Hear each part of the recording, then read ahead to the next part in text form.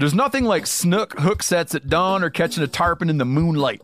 Find your next fishing trip made easy on fishingbooker.com and experience the magic of the Sunshine State or any other destination on your fishing bucket list. Book a blue water adventure in search of sailfish or go snapper fishing with the kids. With over 6,000 captains and trips to choose from, planning your next one just got a whole lot easier. Download the Fishing Booker app on the Google Play or App Store or visit them online at fishingbooker.com to book your trip today.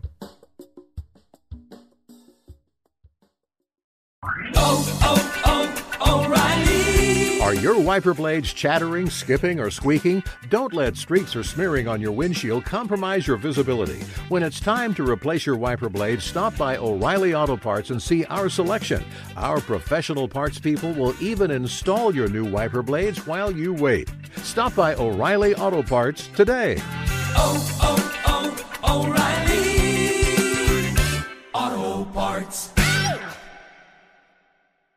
You ever get that feeling the walls closing in, the concrete jungle suffocating you? You crave some wide open spaces, the chance to connect with nature, maybe in a spot all your own. Well, head over to land.com. They've got ranches, forests, mountains, streams, you name it. Search by acreage. You can search by location. You can search by the kind of hunting and fishing you're dreaming of. Land.com. It is where the adventure begins. Hey, guys. Before we get started here, your boy messed something up with the recording. I mean, for those of you who don't know, Joe and I live on two separate parts of the country, so we do a lot of our recording via Zoom. And I managed to mess that up this week, so the audio quality isn't going to be quite what you're used to. This is my fault. I'm sorry. Please don't stop listening to the podcast forever and ever. All right, let's get to it.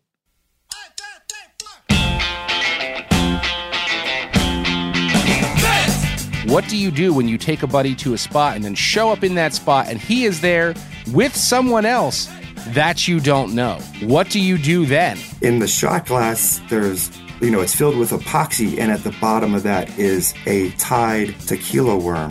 What is the weirdest thing that you've ever caught? Foul ball hit by Mookie Wilson.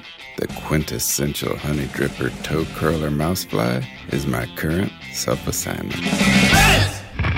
Good morning, degenerate anglers, and welcome to Bent, the fishing podcast that has spent way more money on lure and fly-making materials than the number of lures and flies it has actually produced. I'm Joe Cimelli. And I'm Hayden Samak, and I feel your pain, dude. Because, that's what happens. You know? Yeah. Well, I don't know about you, man, but here's a trap that I fell into when I first started tying flies. I made up, it looked as if I was trying to make potions with the shopping lists that I put together. It was like, oh, yeah. Eye of Peacock, Mane of Moose.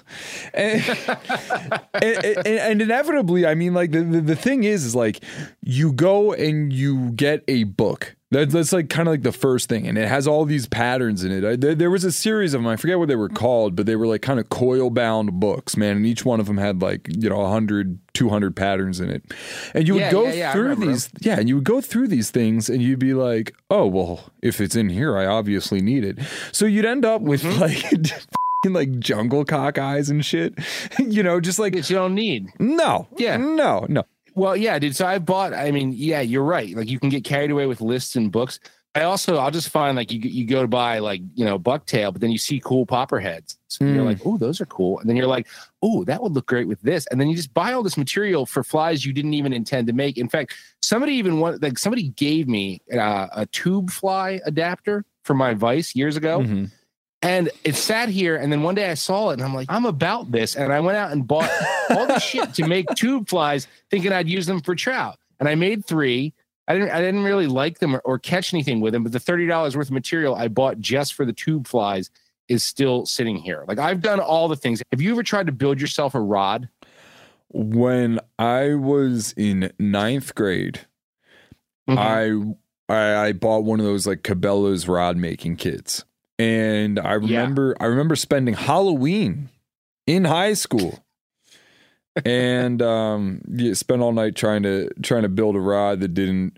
It ended up working okay. What actually ended up happening to it was I didn't seat the blank far enough in the cork grip there, and I hooked a really big fish. It was actually as I so often call out on a fly rod. You built a fly rod. Yep. Yeah. This was on Lake Wallenpaupack.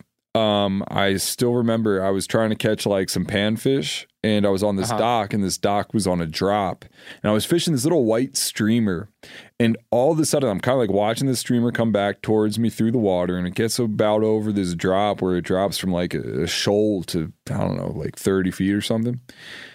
And I just see this shape come up, and it was a striper.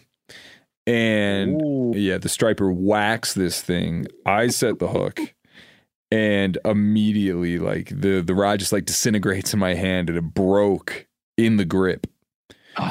So brutal. Now I was out $100, and being in ninth grade, that might as well have been $10,000 because like I sure wasn't going to buy another cork grip for this thing. Not to mention like it would involve like scraping the epoxy off the end of the blank. So what I did was I bored a hole through a bunch of wine corks that my mother had just been saving. Masked. Yeah. And I cut the top end of it off with wire cutters about 2.5 feet, threaded it through the hole in the corks, and that, Joe, is a story of my first ice fishing rod. Oh, there you go. Repurposed it. That's good. See, I didn't even do that. See, I got sucked into it one year, and because I stumbled across discount blanks. There were some blanks at a flea market, and they were super cheap. And I also found out later they were also junk. You should have known better, Joe. Yeah, but here's the thing: I never gave rod building a thought until that was in front of me. But like $10 for 5 blanks turned into $100 in rod building material. I built one. And it sucked. And here's why. You'll appreciate this. Mostly because... Real quick, man. You know what the biggest problem with rod building is? What? It's so boring. It's not the most fun unless you're really good at... Well, even if you're really good at diamond wraps and stuff, that's tedious work. I'll tell you what, man. Super tedious. I'll tell you what. If your favorite part about tying flies is like building a good thread head...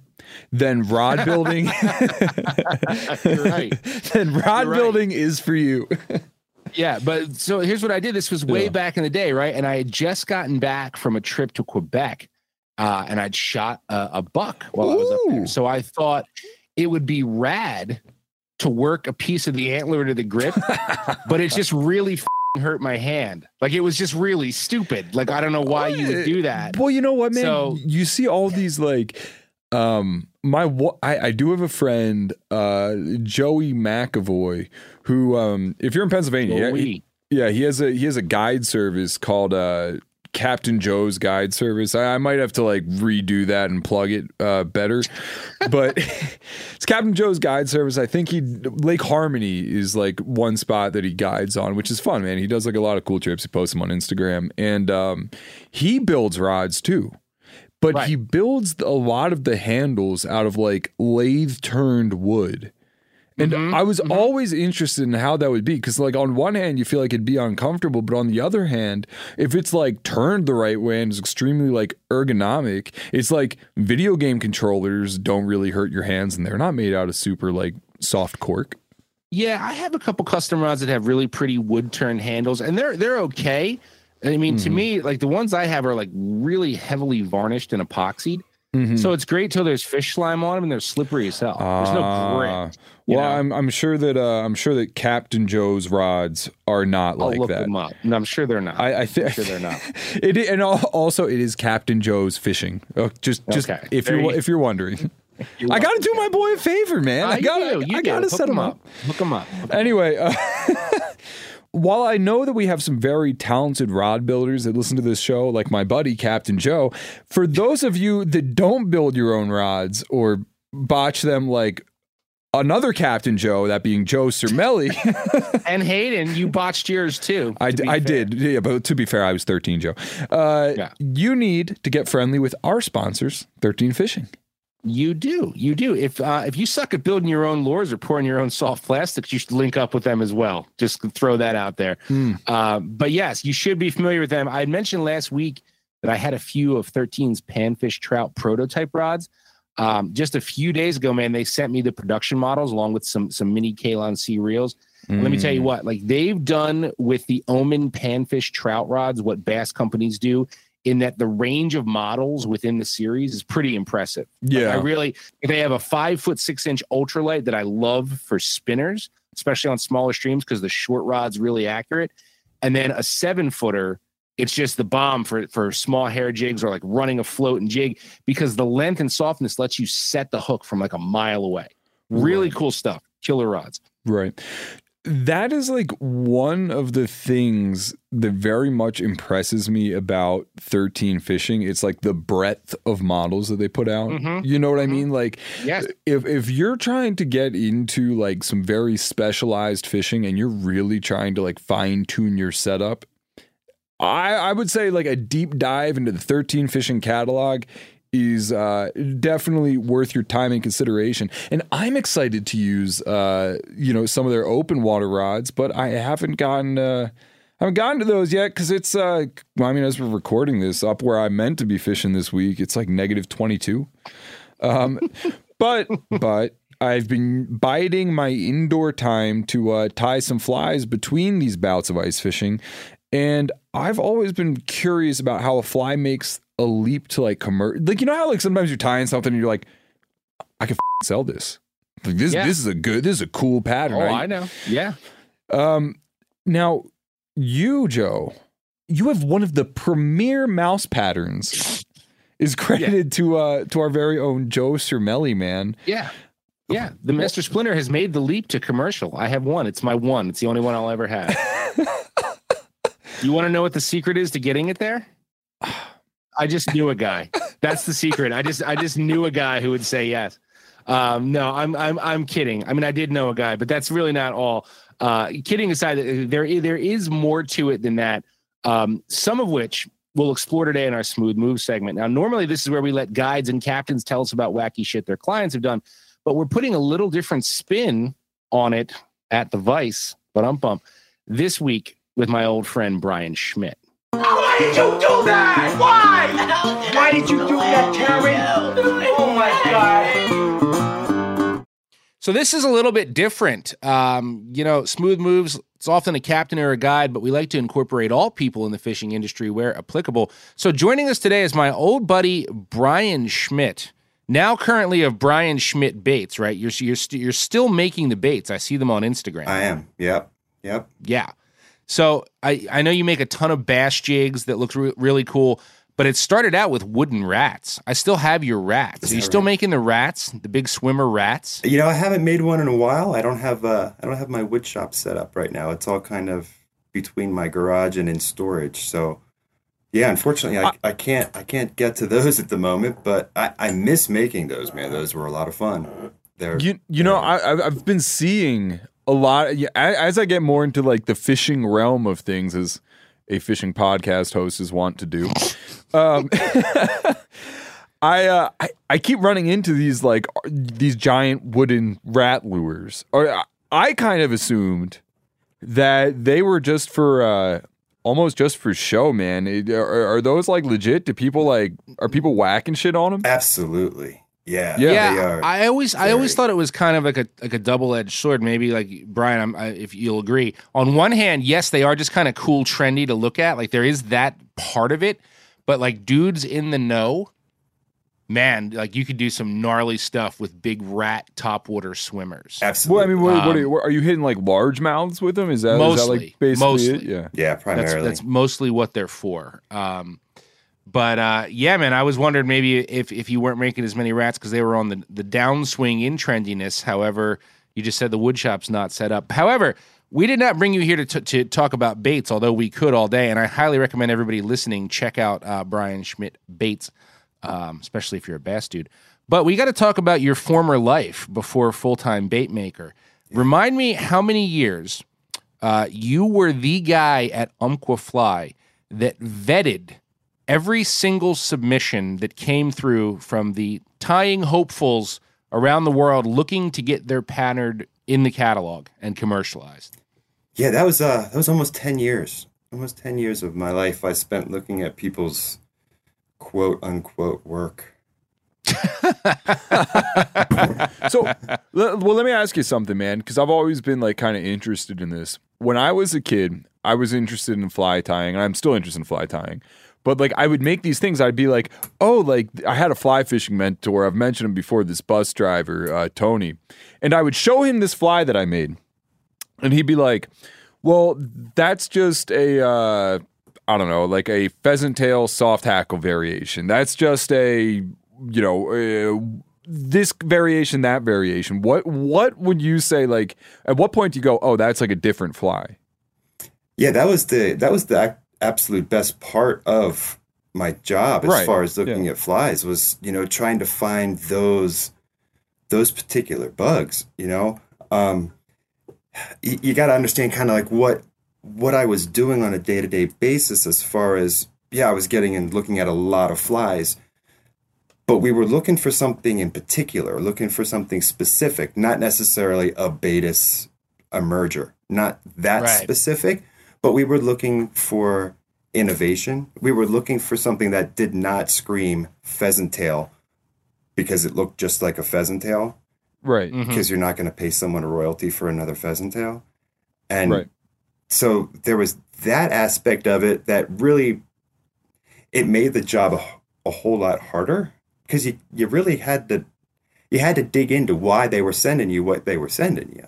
So, yes, the biggest fly manufacturer, they're going to get whatever. So you're going to get the guy who doesn't understand why Umpqua exists, and he wants to show off that he took a fly class last week, and look at this woolly bugger I made.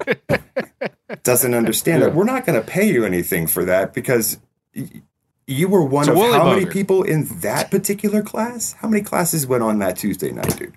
Right. Yeah. Right. So, Well, so what did catch your eye? What caught my eye was innovative use of materials, innovative choice of materials, and ultimately what really got me excited was simplicity and a reason for the bug in front of me. So when I would open up, I would have a pile of boxes and envelopes on my desk in the morning, all submissions. And you could tell right off of the bat which ones you wanted to open first because of the care they took in packaging it. Yeah. That alone speaks volumes of what you're about to see in most cases. Not always. Right. Right. I mean, one in particular. You could wrap up a turd real pretty. Man, I'll tell you, I'll give you a great example of a WTF. Did you bother to send me this thing? Why? I don't even understand why. Well, wait a minute. Hold on one sec before you do that, because that's kind of why we're having Brian on, because I thought, man, it would be fun all those years. And I should also point out that you personally, came up with some incredible bugs during your tenure there. I still throw the Schmitter bait and the Schmitter bug, which is the only fly I'm aware of that was modeled after the jitterbug. So, you've done this for a very long time. So that's what we thought would be fun. Yeah. Hey, like there have to be some standouts. Before we get into there, because I know Joe is just gritting his teeth at how I'm derailing this conversation, or maybe we want to get to the funny. I want to hear about the WTF bugs, and you just keep. He wants to get to the funny you and part, your questions. I'm just like voraciously curious, man. No, go, man. I'm not, dude. I've known Brian for a long time, and I'm always fascinated by this, like that job, and because there's so many people out there that want that so badly. So to have the guy that looked at all those submissions, ask away. Okay. I think an interesting way to contextualize you, Brian, for our listeners, is there a specific fly that many, many folks know that you bought to market via like a submission? Oh, God, yeah. The Game Changer? Yeah. Had the Game Changer first. All right. Yeah.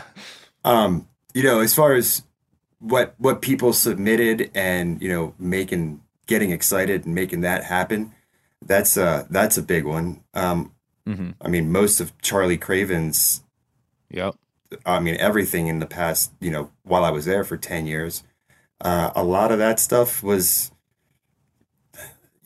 the guy's brilliant. You can drop an idea on his on his plate, and in a week you've got exactly what you hoped for. So to give you an example, okay, so the Juju series, okay, those all came out, while I was at Umpqua, and it was like, hey, RS2s sell like unbelievably well. Your Juju sells like unbelievably well. Do you smell what I'm stepping in here, buddy? And he's like, oh, the Juju RS2 Emerger. I was like, yeah, go for that. Yeah. So on my side, I got to see trends of sales too, and things that would sell. And if Charlie Craven's name was attached to it, it was going to sell. And if it was a really highly sought after pattern, period, it was going to sell. So you blend those things together, and the guy can come up with stuff, Yeah. So a lot of those patterns came out, that people, everybody knows those patterns.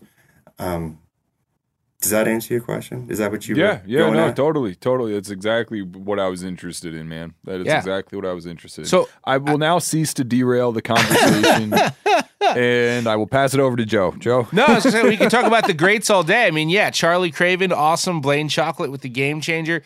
But, like, having talked to you in the past, like you were saying, like, you would get these crumpled envelopes, and it's like, why would you send a fly that you want us to consider so poorly? So hit us, man. Give us some examples of the ones that have stuck with you after a decade of, like, I can't believe somebody just sent me this. Well, one in particular was, I remember when Hairline came out with fluorescent bead chain. And, so this goes back a ways. And within like a month, man, I had this envelope that it was smushed to begin with. It was just like a letter envelope. And inside it were some like bait holder hooks, micro bait holder hooks, and white thread that they just lashed this colored bead chain to. And inchworms, those were the green ones. The San Juan worms, those were the hot pink ones. And they were all labeled differently, right? Oh, my God. So they just made worms out of a piece of bead chain and white thread on a bait holder? Nailed it. Genius, right? That's hilarious. I'm surprised you didn't get just get like two of those little bead chains on that bait holder hook with the white thread, and somebody be like, this is a milted egg. A milted egg, yeah. To give the guy credit, I think it was a guy, regardless. Give that person credit. The inchworm was exactly 1 inch. He did cut that shorter than the San Juan, Yeah, so that was one, and it's just, you open it up and you look at it and you're like, well, I responded to everybody. I had to. It was, I wanted to let them know that it got there and in what condition, and if that's not the condition that they meant it to be in, then, please try again. Right. And or, hey, we're interested or we're not.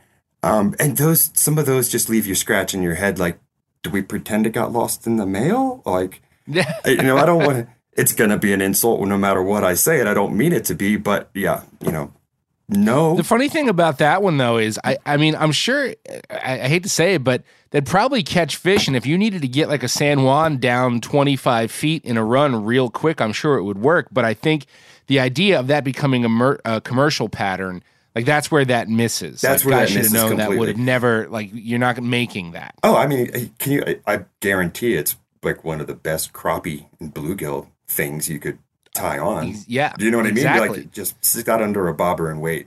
And no so it's doubt, like a great tip, but a terrible fly. Absolutely. And it's a great thought process, but by no means royalty worthy. Right. And right.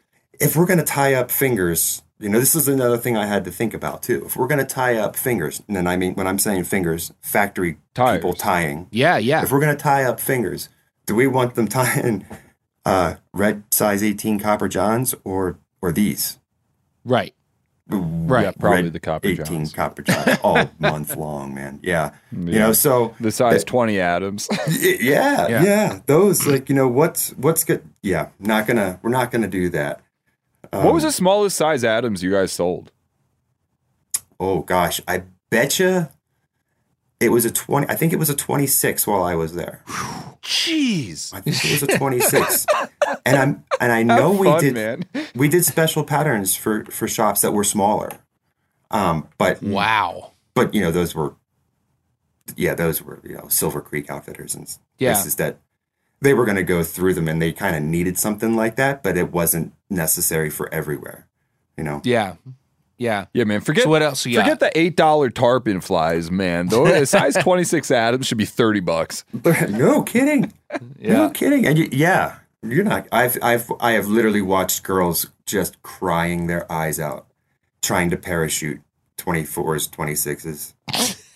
I'm not even joking you, man. And you just stand there feeling Brutal. absolutely This is the horrible. side of fly fishing nobody thinks about. You just go into the nice shop and pick them out with the little tweezers and put them in a cup. It's like a woman cried making that. Absolutely. For you. Bawled her eyes out. Contemplated life as she knew it, man. It's like, absolutely. For that stupid 26 that you're going to stick in a tree. Guaranteed. Yep. Yep. So what else you got, man? Yeah, Hit us so with a couple more. sometimes you get these really, really well packaged boxes, and you open it up, and you're like, "Oh, there's something. This could be awesome." And you keep digging at it, and you open up this diorama, and literal like 7th grade school diorama. And Wait, what? there's shot glasses glued to this little picnic table, and in the shot glass there's clear, it's filled with epoxy, and at the bottom of that is a tied tequila worm, and there's mono tied That's to awesome. it. Yeah. That's awesome, man. That's sweet. So absolutely, this is the kind of thing that you're like, oh, I'm going to parade this around the building and show everybody. I was going to say, here. what Everybody. percentage of these flies ended up as like desk toys? Everyone that we speak of today will have in one way, shape, or form. Yeah, for a short period of time until it was, returned to them. But yeah, the diorama, there was a, if I'm not mistaken, there was actually an umbrella, like a cocktail umbrella that was spun deer hair and then glued to make it look like, and it was really poorly done, but it was made to look like an umbrella. Okay, so this whole diorama you get, and you're like, again, scratching your head, like, what am I exactly looking at? Because is the tequila worm the fly? Is the umbrella the fly? Is this just a It's like a whole Lego set you guys could package, sell. Right? So that was another one that I was just left scratching, man. I didn't know what to make of it. I didn't really know what to do with it. Couldn't even get to the tequila fly because it was, under epoxy. Epoxied into the shot glass. Yeah. It did have mono tied to it so that you knew that it was to look at it. It did have Right. That's clever, right. man. But the little picnic table that was made out of toothpicks and the whole 9 yards, man. It was a little beach scene. It was phenomenal. But yeah, what the. I think you've given some great advice here for anybody, like any of the hopefuls out there that think they might have that pattern on what not to do. But dude, let's leave it here. Like above all else, like the biggest thing to consider if you're a fly tyer and you're like, I think this has chops. What's the number one thing to check off before you even go any further with it? You really have to have a reason for why you did it, man. I mean, you have to know that it isn't duplicating something. And if it seems as if it's duplicating something, there needs to be an evolution of why the existing didn't work and you needed to alter it. So that's what I looked for. That was the innovation, like I said before. That was what I was looking for. And to be very honest with you, the juju is probably, in my mind, and this may sound silly because of how simple it is, it's probably one of the most innovative trout patterns out there. Sure. Because it took something absolutely not trout midge pattern material and made exactly what it should be. Sure. So in other words, this fly catches a lot of fish for me and my boys is not necessarily like a great jumping off point. It's not unless your boys happen to own like a really Valley Anglers or something, Right. Something like Right. that. And that's the other thing to think about too. If you walk into these shops, whether it's a fly shop or a retail bass shop, every peg is taken, every fly box bin is filled. Sure. You need to relocate something to have yours in that real estate. Right. You know? Right. So if you look at a board of winning patterns and you're like, oh, mine isn't going to fit in here. No. No. You know? Yep. Yeah, there is the business side of it. Well, this was fun, man. It was good catching up. Hayden, do you have any more questions before we sign off here? I feel like you're thinking. I could see you thinking. I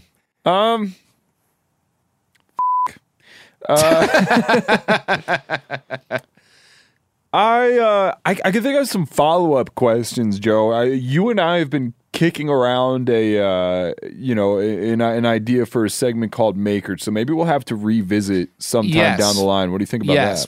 Brian would definitely fit if we end up kicking off a Makers segment of the show for sure. Yeah, anyway, everybody needs to look up Brian Schmidt Bates. That's all one word, correct, Brian, on the Instagrams? Yep. And I'll follow you right now. Yeah, and follow him because he makes some badass stuff. And one thing I can say about you is you are absolutely not making anything to catch fishermen. Everything has a reason, just like you've talked about with the flies, and it is all very good stuff. So yeah, man, if we kick off a Makers segment down the road, we will have you back. But in the meantime, dude, thank you for the funny fly fail stories. Yeah, guys, it was fun. Thank you for having me. So we hinted at that segment about people who make stuff in fishing, and props to you, Hayden. That was Hayden's idea. Oh, it was our idea, Joe. Yeah, no, it was your idea. All of this is our idea, man. Credit yourself, damn it. Let us know what you think about that, because we really do value your opinion, and we'd be curious to hear how many of you guys would be interested in something like that. As a big fan of the show, how it's made, I'm all for it. Yeah, you also like how it's made there, Joe. Do you like how it's made? I do. Do you really? Yeah. See, I figured you were going to give me crap for that. No. Been like, here's the thing, man. Here's the thing. I can't stand to watch shit that I don't like. It's hard for me to just watch something that's purely entertainment. Like Family Guy is not something I'm interested in. It has to have some sort of even if it's drunk history. I watch drunk history. That's a good show too. All the time, because I'm like, okay, well, it's funny, but I'm also kind of learning some shit, you know. I'm really surprised. I was expecting to get some flack for that, because it's at some point Robot Chicken loses its appeal, and I just want to sit with a bourbon and listen to the calming narrative about how space heaters are made after a long day. It's like a sedative, but in a very good way. You know how it's made. Well, yeah, man. I'm gonna keep that in my back pocket next time I'm having trouble falling asleep. I haven't watched it in a little bit, but anyway. Listeners, please let us know how you feel about that Maker segment, and let our audio engineer, Phil, know why you think I was the dominator in this week's Fish News. Fish News! That escalated quickly. Real quick before we jump in, by listener request, we spent a lot of time on prostitutes on ice last week, which was fun and informative and all. But some big things also happened in Florida, right, recently that we've yet to touch on. And we just want to do that briefly here, and you'll understand why. Not long ago, I reported on what was a big win for Captains for Clean Water. I say was, and that's going to be important. Back in November, the Army Corps of Engineers finally revised its plan for how Lake Okeechobee's water will get managed. And as a reminder, Lake O used to let water naturally filter south to the Everglades, and that water has now been diverted east and west, and that's now killing the Everglades. It's starving them. At the time, Captains for Clean Water said, hey, look, the war is not over, but this new plan is a great first step for the future of the Everglades, as the new plan made a lot more sense than the previous water management plan. So just a few short months ago, this felt like a step in the right direction.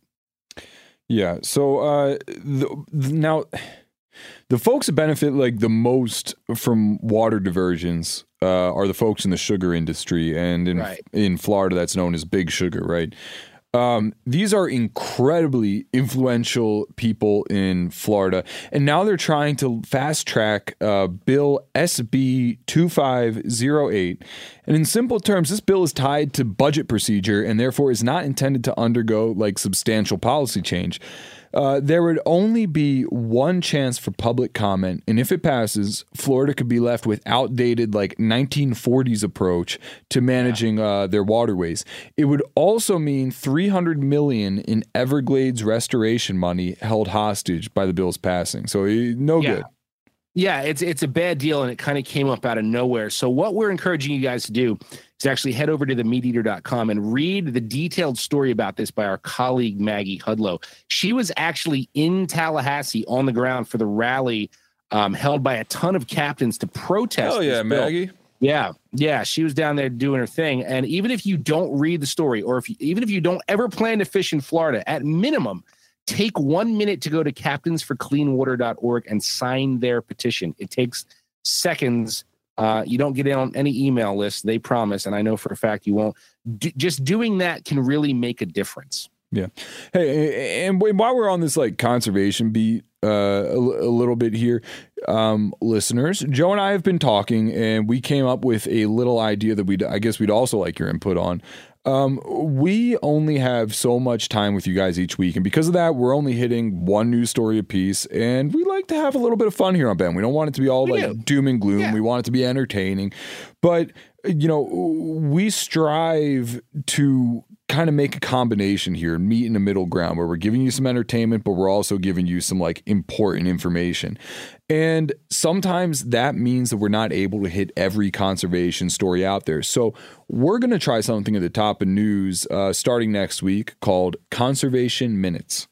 Yeah, because we think it's important that you guys know what's going on, even if we're not detailing every one of those stories. So this is going to be just a very quick hit on what's going on in the fish conservation realm. And of course, we'll keep working the biggest stories or the ones we think are most important or interesting to all anglers right into the regular news coverage. But we're pumped to try that. I think that'll be good. I think everybody more informed. I think it's going to be good. And, we have so many like talented colleagues over here at Meat Eater that cover this stuff in ways that we might not have time to in this like podcast format. So, we'll also be kind of directing you to a bunch of that stuff. And man, I think it's going to be good. And I think for the people who are really interested in that kind of thing, like I am and like you are, Joe, it's going to be kind of a valuable, like, kind of, what do they call it? Like an aggregation of important conservation news. Yeah, it basically just lets us, keep you up on the important stuff when like something so good like Prostitutes on Ice comes along, and we just can't leave that alone. Anyway, so we did a joint report on Prostitutes on Ice last week, which means getting back to normal here. It's your lead this week. What do you got? Okay, Joe. So I'm going to start with the question, man. What is the weirdest thing that you've ever caught? A foul ball hit by Mookie Wilson. Bullshit. Yeah, I'm not kidding. When I was a little kid. Oh, I get it. You're catch. Got you. Okay. I'm messing with you. I don't know, dude. I've caught so many weird things that like I don't even know. Like, okay. There's not one that springs to mind as like, damn. Right. Now we've all gone. I caught a barracuda in Jersey once. Well, that's pretty weird. Little tiny barracuda in Jersey. How about that? Yeah. How about that? So we've all gone out. We've all caught a non-target species. Like, you're going for catfish or whatever, and you hit a barracuda in New Jersey because those are definitely fresh and saltwater species. But have you ever caught the wrong class of animal? The wrong class of animal, like the wrong phylum in the Latin. I don't. Well, phylum like caught something that was an animal but not a fish. I've hooked a million birds, like throwing lures of a striper blitz and like gulls, every once in a while. See, man, you don't got to be about windmills. You don't got to be worried about windmills killing birds. It's just Joe Cermelli. So this story comes from NBC 10 in Boston. Angler Keith I think it's pronounced Poisson, which is it might be. Anyway. Keith was an ice fisherman from Massachusetts, and he knew he had something big on his tip-up, but I don't think he expected that something to be 30 pounds and furry. You see, Keith caught himself. There's a joke there in what you just said. I'll tell you what, I was ice fishing with my dog, and he was running into like this group next to us. He ran into all their tip-ups, and they almost caught something 30 pounds and furry in the way of Boone, the yellow lab. So he caught himself an otter. There's a video. I saw this. I'm glad you did this. I had a feeling you were going to. Yeah. So there's a video of the incident itself, as well as an interview with NBC 10 that Keith decided to take in his car for some reason. It's like hilarious. There are tubs of gear and shit behind him. So I mean, I think I would. You're interviewing for the news and you're sitting in your truck. It's weird. I loved it, man. I think I'd like this dude. Anyhow, the interview and the footage they used are like pretty vanilla, very NBC 10. But I found the dude's Instagram, and holy shit, is his video way more fun. I haven't seen that. I haven't seen the raw footage. I'll send it to you. It's Keith's Custom Wood Flags. The dude makes some like pretty cool wood flags, and the very first thing on that Instagram page is the is the video. So to get into that video, first off, the dude is swearing like a sailor, and that's not only relatable, but it also makes way more sense why NBC 10 used approximately 6 seconds of this minute-long video. Yeah. Because I'm pretty sure those were the only 6 seconds where there wasn't a swear shared between the two anglers in it. Now, that's part one that I really like about this video. My next favorite part of the video is what Keith's buddy tries to do. Which, it looks like he tries to gill lift the otter in the same way you might try to gill lift a pike. I didn't see any of this because I've only seen the NBC 10. It was very tame. It's so funny. The first problem is that an otter does not have gills, making it hard to gill lift. The second problem is what otters do have, and that is insanely sharp teeth. If you want to see what a pissed off otter can do, go ahead and Google otter attack. An otter will you up. That's why they want to kill them all over in Britain, right? Yeah, right. That's what we call a callback in the industry, fellas. Very wisely, Keith dissuades his companion from trying to handle the otter any further. Now, you hear Keith say that they're going to cut the line, but then he changes heart and thinks that he might be able to get the hook out as it's already in the corner of like the otter's mouth. Like it's just barely in there. It's not like this otter swallowed. It wasn't in the back of his throat. It was right there. Yeah. No, and that's another thing that makes the story like palatable. If you had like a writhing otter in there, that would not have been great. Anyhow, this otter is, I got to mention, the otter is adorable and honestly like remarkably calm during the whole ordeal. It just kind of like comes up like if you ever see like the National Geographic where they like videotape like seals coming through like the ice holes in the Antarctic, it's just like kind of coming up and like taking some breaths, and it doesn't seem overly angry. It's not thrashing, it's not biting at everything, and dare I say its snoot looks very boopable. Oh man, do you participate in Snooter Saturday with your dog on Instagram? No, but I boop that dog's snoot all the time. Anyway.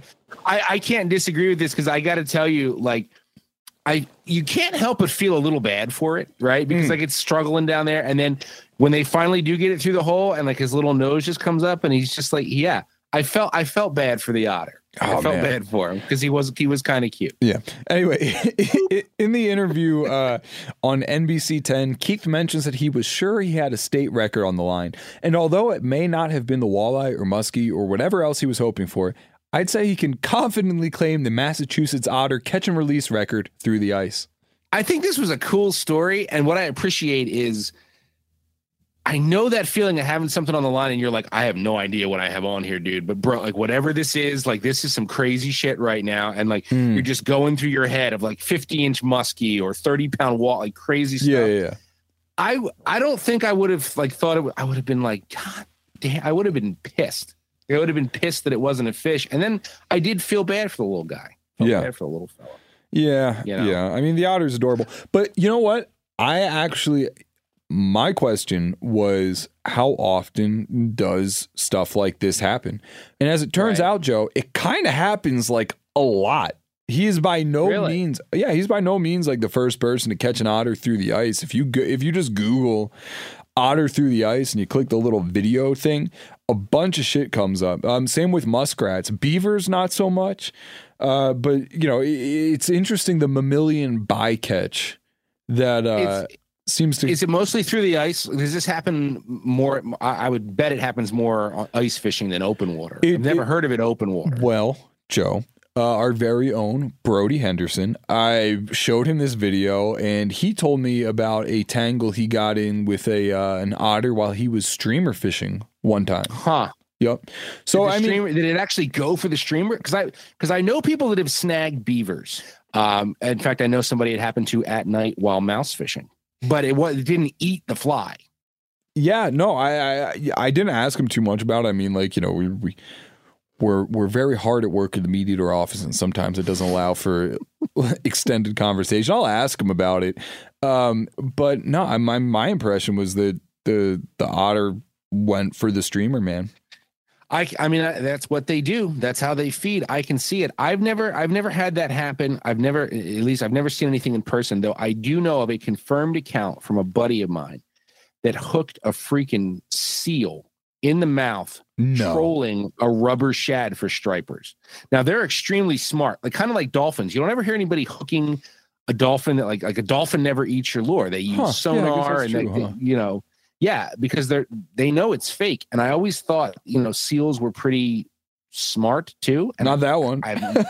Not that one. But they were literally trolling Back Bay along these sod banks. And I remember seeing a video of it. The reel's just dumping. And they're like, oh my God, this is an 80-pound striper or something. It's a light rod. It's just dumping. And then like a mile back, the seal pops up with a storm shad right in the corner of its mouth. Poor thing. What did they do with it? Did they land it? That's the only time I've no, God no. They just ended up cutting the line. Like you weren't reeling that in. Like there was no way you were working it to the boat. Yeah. And if you chased it, it would just swim a million miles an hour the other direction. Like there was no catching up. So no. Please enter your password. You have one unheard message. Oh, hey man, thanks for f***ing up the audio for like the 6th time in a row now. Like I said, if this happens again, I'm finding a new host. Totally unprofessional. End of message. Delete. Press 7. Save. Deleted. O'Reilly Auto Parts are in the business of keeping your car on the road. O'Reilly Auto Parts offer friendly, helpful service and the parts knowledge you need for all your maintenance and repairs. If you're confused about what part you need, like what wipers are going to be the best, what replacement headlights are going to be the best, go into O'Reilly and talk to the people that work there because they're great and they're super friendly and they'll get you squared away where you walk out knowing you got the right thing. They've got thousands of parts and accessories in stock, either in-store or online, so you never have to worry if you're in a jam. Do you need your windshield wipers replaced? You need a brake light fixed? You need some quick service? They'll help you find the right part or point you to the nearest local repair shop for help. The professional parts people at O'Reilly Auto Parts are your one-stop shop for all things auto do-it-yourself, and you can find what you need in-store or online. Stop by O'Reilly Auto Parts today or visit us at O'ReillyAuto.com/MeatEater. That's O'ReillyAuto.com/MeatEater.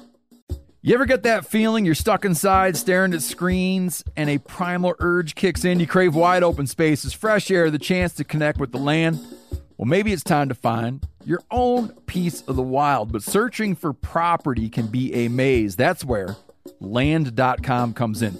They got millions of listings across the country, from mountain ranches to hidden fishing holes. Their search tools are like a seasoned guide helping you narrow down what you want.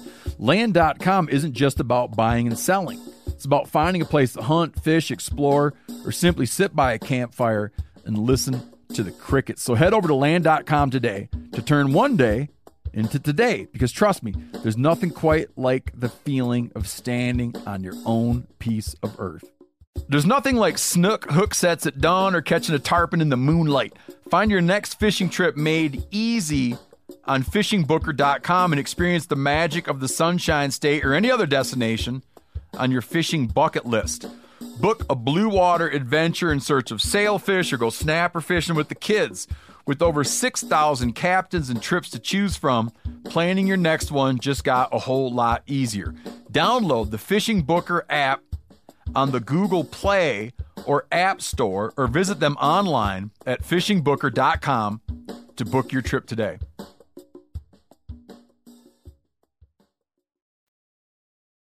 All right, so we'll go from let's go from cute little otters to stone cold death. How about that? Because as Sergeant Barnes once famously said, everybody got to die sometime, Red. And if you're a fisherman, why not give back to the fishes when you kick the bucket by having yourself memorialized in an artificial reef ball that creates habitats for the things you spent your entire life ripping from the sea and dropping in hot canola oil? Well, Joe, it only seems right. I need to point out that you just missed a layup sleeping with the fishes pun. But go ahead. Yeah, you're right. Yeah, shame on me. Shame on me. Anyway, reef ball memorials. This is not new. Okay. Florida-based company Eternal Reefs has been providing this service since the late 1980s.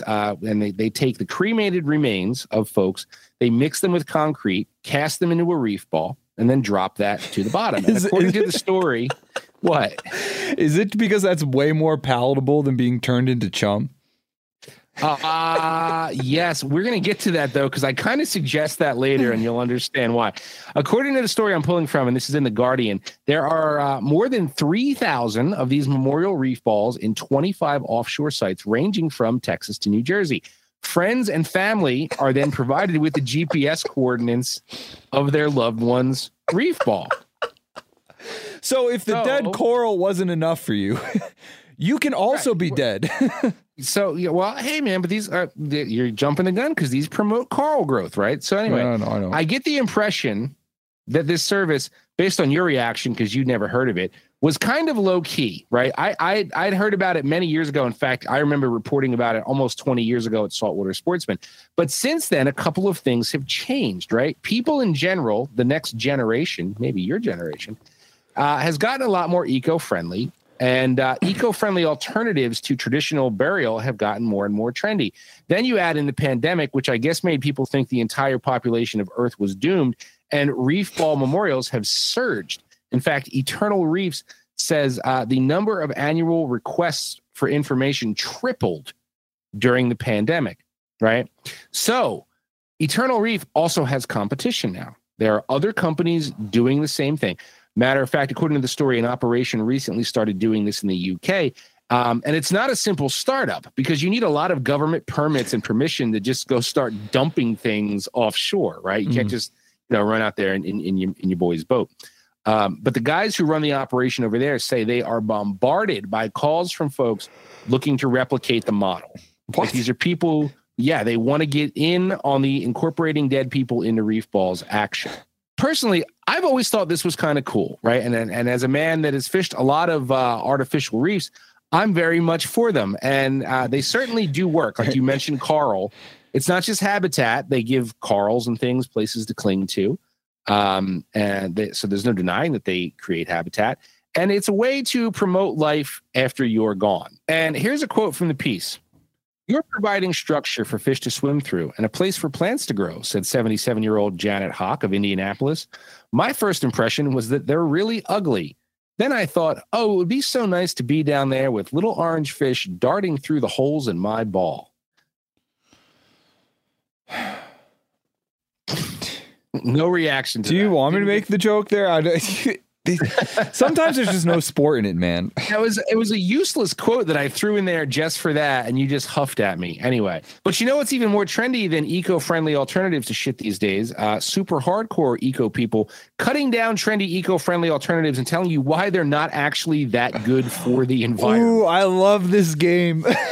Okay, so in the story, according to Rosie Inman Cook, manager of the Natural Death Center charity, cremation is a disaster because she says it releases 400 kilograms of carbon dioxide into the atmosphere with each body.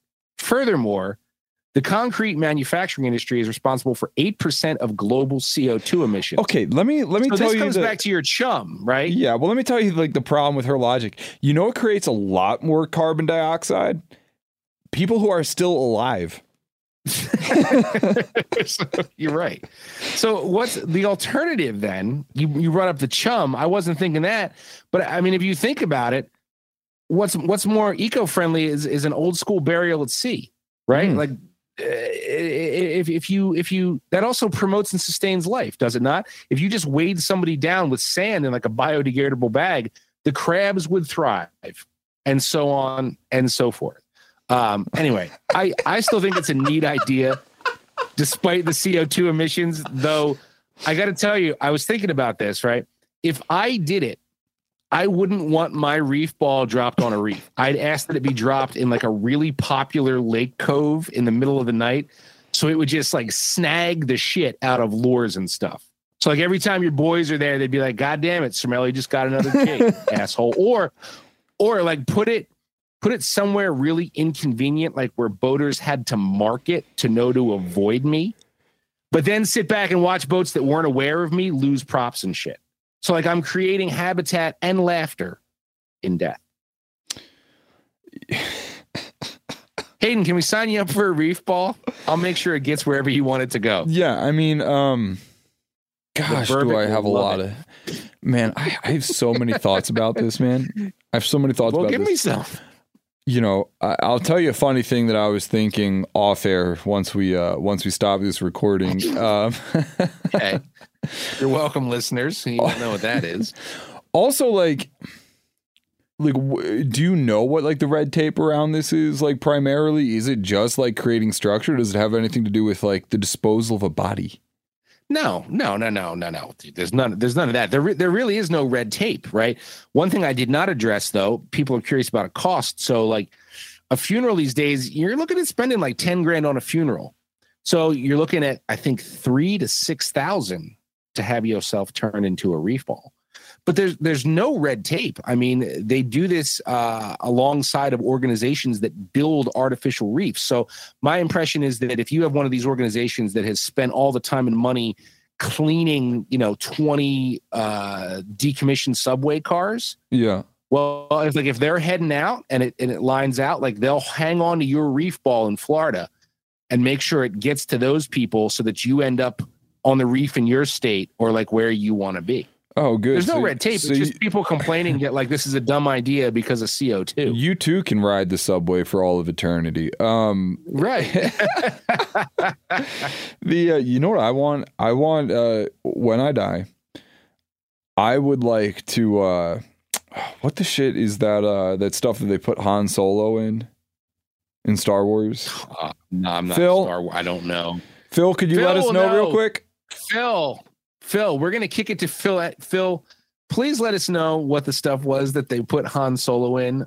If you feel like it, I would also love to know if you were a reef ball, where should we drop you? Whoa, hold on a second. Oh, no. I'm not going to let you transition there because I need to tell you my end game here. My end game is I want to be preserved in that stuff. And then I want to find like the most annoying tourist snorkeling destination possible. And then I want them to preserve my body in that, take me out there and kind of like just tuck me into the reef so I can scare the shit out of tourist snorkelers as they're trying to enjoy their holiday, preferably where a bunch of little kids dive with their parents. Oh, that's good, but I hate to break it to you. It's not that original. There are underwater statues and things doing. Isn't there some lake in Wisconsin where there's like a Jason Voorhees statue on the bottom where people dive? Oh, pretty sure I've seen that. Unless it was a hoax, you're gonna have to come up with something else, man.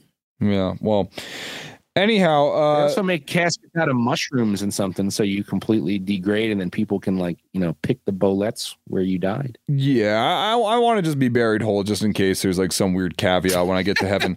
Anyway, why don't we kick it over to Phil, man?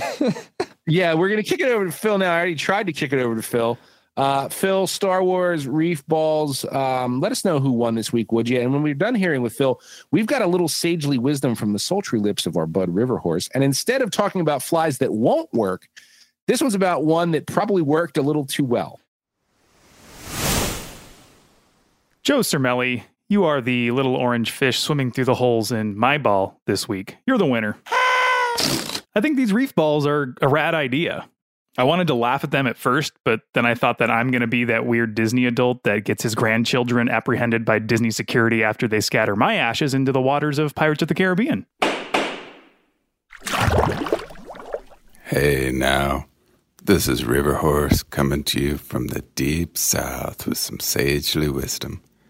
Today's story is about a big old mousefly, but it's also about being a lifelong learner, chasing your passions, and not being afraid to have some good old-fashioned fun. Today's story is called Here, Kitty Cat. There's 50 feet of 7X leading from the red leather couch into the bedroom, and all hell is about to break loose. She's in there throwing on a sundress and some boots for the day, as angelic and stunningly beautiful and momentarily innocent as ever. I've been testing endless variants of big-ass mouse flies from lakes to rivers all over Texas for most of the summer. Even the supper table is covered with them, a rodent hatch gone wild. I've got one of them tucked just under the dresser, by her toes, ready for prime time once I gently start stripping the tippet. It's all about presentation. I pause for a few seconds and then get the Mouseketeer rolling along under her feet, molasses slow and tantalizingly sweet. God damn it, River Horse, comes the howl from the flank of the house. She storms into the front, mouse number 38 being strangled in her hand, flings open the bungalow door, and lets it fly onto the lawn. Doesn't make it far, getting stuck in the cactus. Other than me being in the doghouse until I make it up to her with white wine and steaks on the grill, there's no damage done, since you have to clip the hook for these sort of fun tests.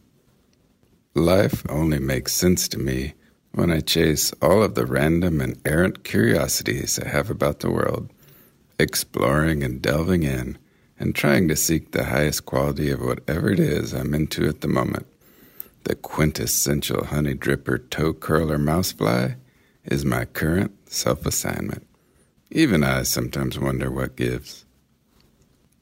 Fishing a mouse with sack and grace ain't rocket science. There are only a few things you have to do, including fire a cast with a double haul that takes no prisoners. About the only time I give a look-see to my back cast is when I'm mousing it up. And yes, I get an odd pleasure from seeing the fly cruising past, 10 feet off the water, those precious tiny ears pinned back hard, that tail erect and proud, acting as a fuselage stabilizer. Always land the mousefly on something. Dirt banks, tree limbs, lily pads, docks, floating logs, and sandbars. Strip them slower than slow, for you have nothing but time. Maybe begin with a few trembling whisker twitches, then a strange refried bean aftermath wobble. The old backfire too, and then make it happen with a big old disco inferno. Get that mouse on back to you. And don't forget to hang on tight for the wild eat. With time and continued derelict waterborne mouse misadventures, the experiments are finally whittled down to a last pair of mice types. After all these months in cast, 2 backyard brawlers have delivered the goods and done the most extensive damage to Lone Star fish. There is the mesmerizing woolly deer hair version, the size of a free-range chicken, aptly monikered Buck Fever, and the massive popper 2-aught hook called Here Kitty. I need to decide which one of these rodents wants the victory lap. For a long while, I'm uncertain, until I get a wedding invitation in the mail for my buddy. One of my friends, you see, is an absolute A1 certified dingus. He's the kind of guy that thinks he's sexier than sexy. But he's a good friend, and we just deal with him. Seems like he's getting married. What a perfect place to bring the mouseflies and see what happens. I'm a very spiritual soul, and Mother Earth and the Great Spirit are always in my life, but one of my favorite churches will always be the water. For church today, I arrive at the wedding way early so I can set up the mice on long leaders and unleash it once the ceremony begins. There'll even be video cameras rolling to record the whole event for mouse and wedding posterity. On my wedding invitation, I even take a Sharpie marker and add River Horse plus 2 guests, Buck Fever and Here Kitty. Dearly beloved, and all lovers of wedded bliss and mouseflies, we are gathered here today to absolutely freak the heck out of the first 20 rows of people.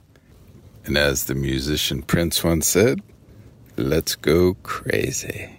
Do you, Buck Fever and Here Kitty, promise to unleash your steadfast love to all largemouth bass and full moon brown trout for eternity? With everyone finally at the altar and the wedding ceremony going full bloom, I know it's time I start stripping the mouseflies right to the feet of the bride and groom. It's on. And that's our sagely wisdom for today. My friend is still a dingus, but he's found the love of his life, and maybe he'll forgive me someday. As for me, fishing mouseflies always rules. I found the best one. Here, Kitty. Let's always remember that in life, don't take it all too seriously. Laughter is the sweetest medicine, my brothers and sisters. And there isn't much sweeter than a 10-pound bass eating a mouse. River Horse, man. Haven't heard from him in a while. Kind of missed that dude. This one hit home for me for 2 reasons. One, because I love mousing for trout. That's an obvious one. But also because I actually tried to do something similar once, but was halted for fear of HR disciplinary action. and this was way back when the live target field mouse first came out. Well, I don't know what that is. It's a hollow body lure. Yeah, it's like a hollow body frog, but it's a mouse. And man, like it is incredibly realistic. And at the time, it was like mind blowing how much this thing looked like a little mouse, just like sitting there poised. And at the time, I was still working in New York City for Field and Stream when they still had their offices there. And I wanted to put it in the break room and set up a hidden camera and just let it roll for social media. And they wouldn't let you do that? But my boss was like, that is funny as shit. But hell no, absolutely not. Because like old Marge in accounting would walk in and have a heart attack or something. And there was also the whole like filming people unaware. You're not. Yeah, well, somebody told me you're not really supposed to do that. I'll tell you what, since no one in the office listens to the Bent podcast anyhow, I'm going to do that, and you can live vicariously through me. I'll send you one. Did I ever tell you about my mouse pattern? No. You have a mouse pattern? Yep. It was pretty good. It was a let me think about this. You tied it on a streamer hook, right? And the tail, you use one of those squirmy wormy, like in pink. Yeah. And then you would also tie those in for the feet. So the first thing you do is you'd wrap the hook down in thread, tie in the tail, and then you'd tie in each individual feet by just making like an inch-long section, crossing it across the hook shank in 2 spots, and then you'd have like, like the foot and the tail out. Then you'd take a Zonker strip, and you'd wrap it all the way around, right? And then what you would do is you would take a little piece of foam, like what you use for like a chubby or whatever, and you'd make your ears with it. And then you would take a bass or like a sunny foam, like one of those popper bodies. Yeah. Actually, you would put that on first. Sorry, you'd put that on first, like you were doing it as a bead head, but you'd put it in reverse.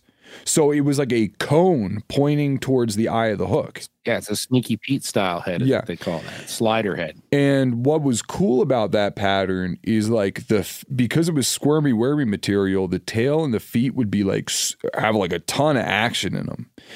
And because you didn't have any foam towards the back, it would kind of sit lower in the water towards the back end. So it would look like how a mouse swims. And then those foam ears, you could use that as kind of like a little popper. It would displace a bunch of water. So to bring this full circle, man, I want to tie a couple of those. And mousing is something that I absolutely want to do. Hopefully when I come visit this summer. I do have a pretty good idea of where I might pitch some mice around here. Yeah. But you'll have to share some spots when I come back east, man. No, I will not. Which leads perfectly into this week's installment of the Bent Helpline, where we'll discuss when it is and is not okay to share fishing info. What are you laughing at, Martini? You're not an idiot? Huh? You're not a damn loony now, boy. You're a fisherman. What's your emergency? So here's one via the Instagrams from @BlueWaterJohnny. Okay, this is going to be an interesting one. I'm very curious to hear your take on this. So here's what he writes. He says, "So what do you do when you get called into an insane bite by some guys you know, something that's on the down low and lasts for weeks, but you get told by the guys, let's call them Crew A, that you can't tell anyone. You go and smash them on their advice. Then your boys ask, hey man, what you up to? Catching any? You kind of have to lie to your bros or burn Crew A. What would Bent do? This is a dilemma of biblical proportions." Sorta, maybe, yeah. Yeah, kind of. Well, I honestly, man, I think it's like pretty cut and dry, dude. It's like, if you're gonna go hit that bite, man, you pretty much just have to like not tell folks where you were. You can tell them like maybe if it's for instance, if somebody was like, hey man, I saw you like banging them on coffin flies the other day. Where, what's up with that? Can we go do that? I would be like, man, I can't really take you to like where I was, because like that's like something my buddies showed me, and they told me to kind of keep it on the hush hush. But I will tell you that like it's kind of going off on like the West Branch of the Delaware. And and also, listeners, for all these examples, I always use the West Branch of the Delaware because like it's already that place spot burned to hell. unburnable. Yeah. Like, is a large trout from New York, Pennsylvania, probably there. You know what I mean? Yep. In the summertime, millions of bugs coming off. Yeah, I mean, so this is a tougher one for me because, as I've joked before, like I barely have one solid set of fishing friends, let alone two that might conflict. You know what I'm saying? Like where one would be worried about the other one was doing. But I will say I am I'm extremely loyal with that kind of thing. If you show me something, a great example, I got let in this summer to Sheep's Head in New Jersey. That's a thing. It's like getting more and more popular, but the guys who are good at it, they don't talk about it. And I knew one guy, and I pestered him till finally he was like, yes. And I realized that he was going to give me like 3 years worth of hard work and knowledge in one shot. Hang on. Shut that dog up. My wife's yelling at me because she's on a meeting too. Anyway, what were we saying? Something about fishing. Yeah, you said that the guy, you realized you were about to get 3 years worth of knowledge. So I realized that like this dude is about to show me in a few short hours what took him years and seasons to dial in one shot. And we had a great day, and we took very strategic photos downward into the boat, so you saw nothing. And I've been asked a million times, under no circumstances am I giving that up. Like I will not do that. So, I'm very respectful of that. But to your point, you sort of hinted at it. You can't be just like a total jerk about it. But if you're doing this in one specific area, I might say the river, or be like, hey, it's on, man. Get out there and explore. Like the whole river is on fire right now, dude. Just get out there and check it out. The other thing that you could do is just be like straight up honest with your secondary buddies, i.e. not group A. You just go, yeah, man. I mean, we had a really good day, and like, dude, it is on fire. Like in a but, you can give them like a general area again, but you can't. But you just be honest. Just be like, but the person who took me really asked me not to tell anybody, so like I just can't. I'm really sorry. And they're gonna give you like this sheepish look, like a bit. Come on, bro. And just stick to it, man. Just be like, no, really. Because then, even in the worst case scenario, your buddies in Group B will have enough trust in you to take you to their spots. Because if there's one thing they know about you now, it's not where you caught that giant brown trout, but it's that if you get a good spot, you keep it on the down low. Exactly. And that is worth so much in fishing, because another question he could have asked, which might have even been a better question, is what do you do when you take a buddy to a spot and say, don't tell anybody, and then show up in that spot and he is there with someone else that you don't know? What do you do then? I am lucky in that I have you believe I have never had that happen to me, though I have had people call me up and be like, hey, can I go to this spot with so-and-so? And sometimes I'm like, I'd prefer you didn't. And sometimes, depending on the spot, I'm like, yeah, go ahead. But they had the courtesy to reach out and be like, that spot you showed me, I would like to take my friend Brian. Is that okay? Mm-hmm. Hey, I will say this, though. Strong chance, if y'all send some comments about what you would do to that friend if you showed up and he was in a spot you said not to be at with somebody else, I just want to know what your reaction would be. Would there be whips, chains, just fists, just words? What would you do? Let us know, and keep those questions coming to bent@themeateater.com. Maybe we'll answer them right here on the Bent Helpline.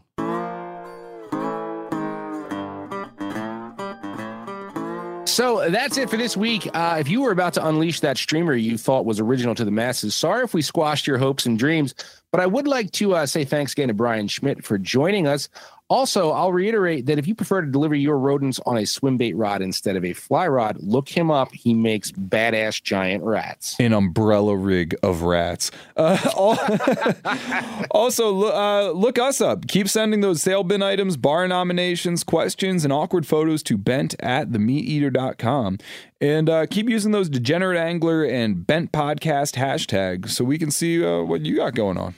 Yes, please do. And finally, keep in mind that ranting about spot burns just raises your blood pressure, and that's not good. Just choose the healthier option, take out a bank loan, and just buy the entire river so we don't have to listen to you anymore. Take your own advice, Joe.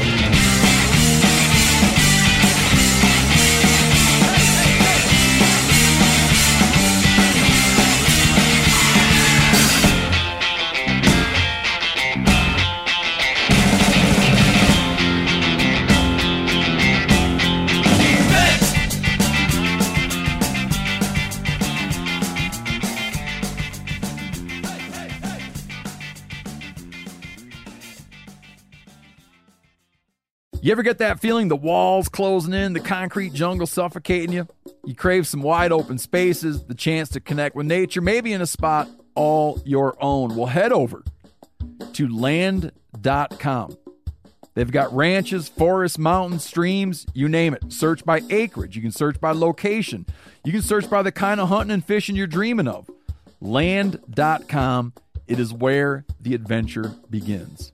Hey, we're going to take a little break here and talk about Interstate batteries. Now, if you're like me, enjoying the great outdoors, you need gear that is as reliable as it gets. That's why I power my adventures with Interstate batteries. I use Interstate batteries in my boats. I use Interstate batteries in my camper. Great for your truck, too. From Alaska to Montana, they're outrageously dependable. Battery is essential. With over 150,000 dealer locations, finding one is easy. For all your vehicles, land or sea, choose Interstate. Head to interstatebatteries.com and find your power today.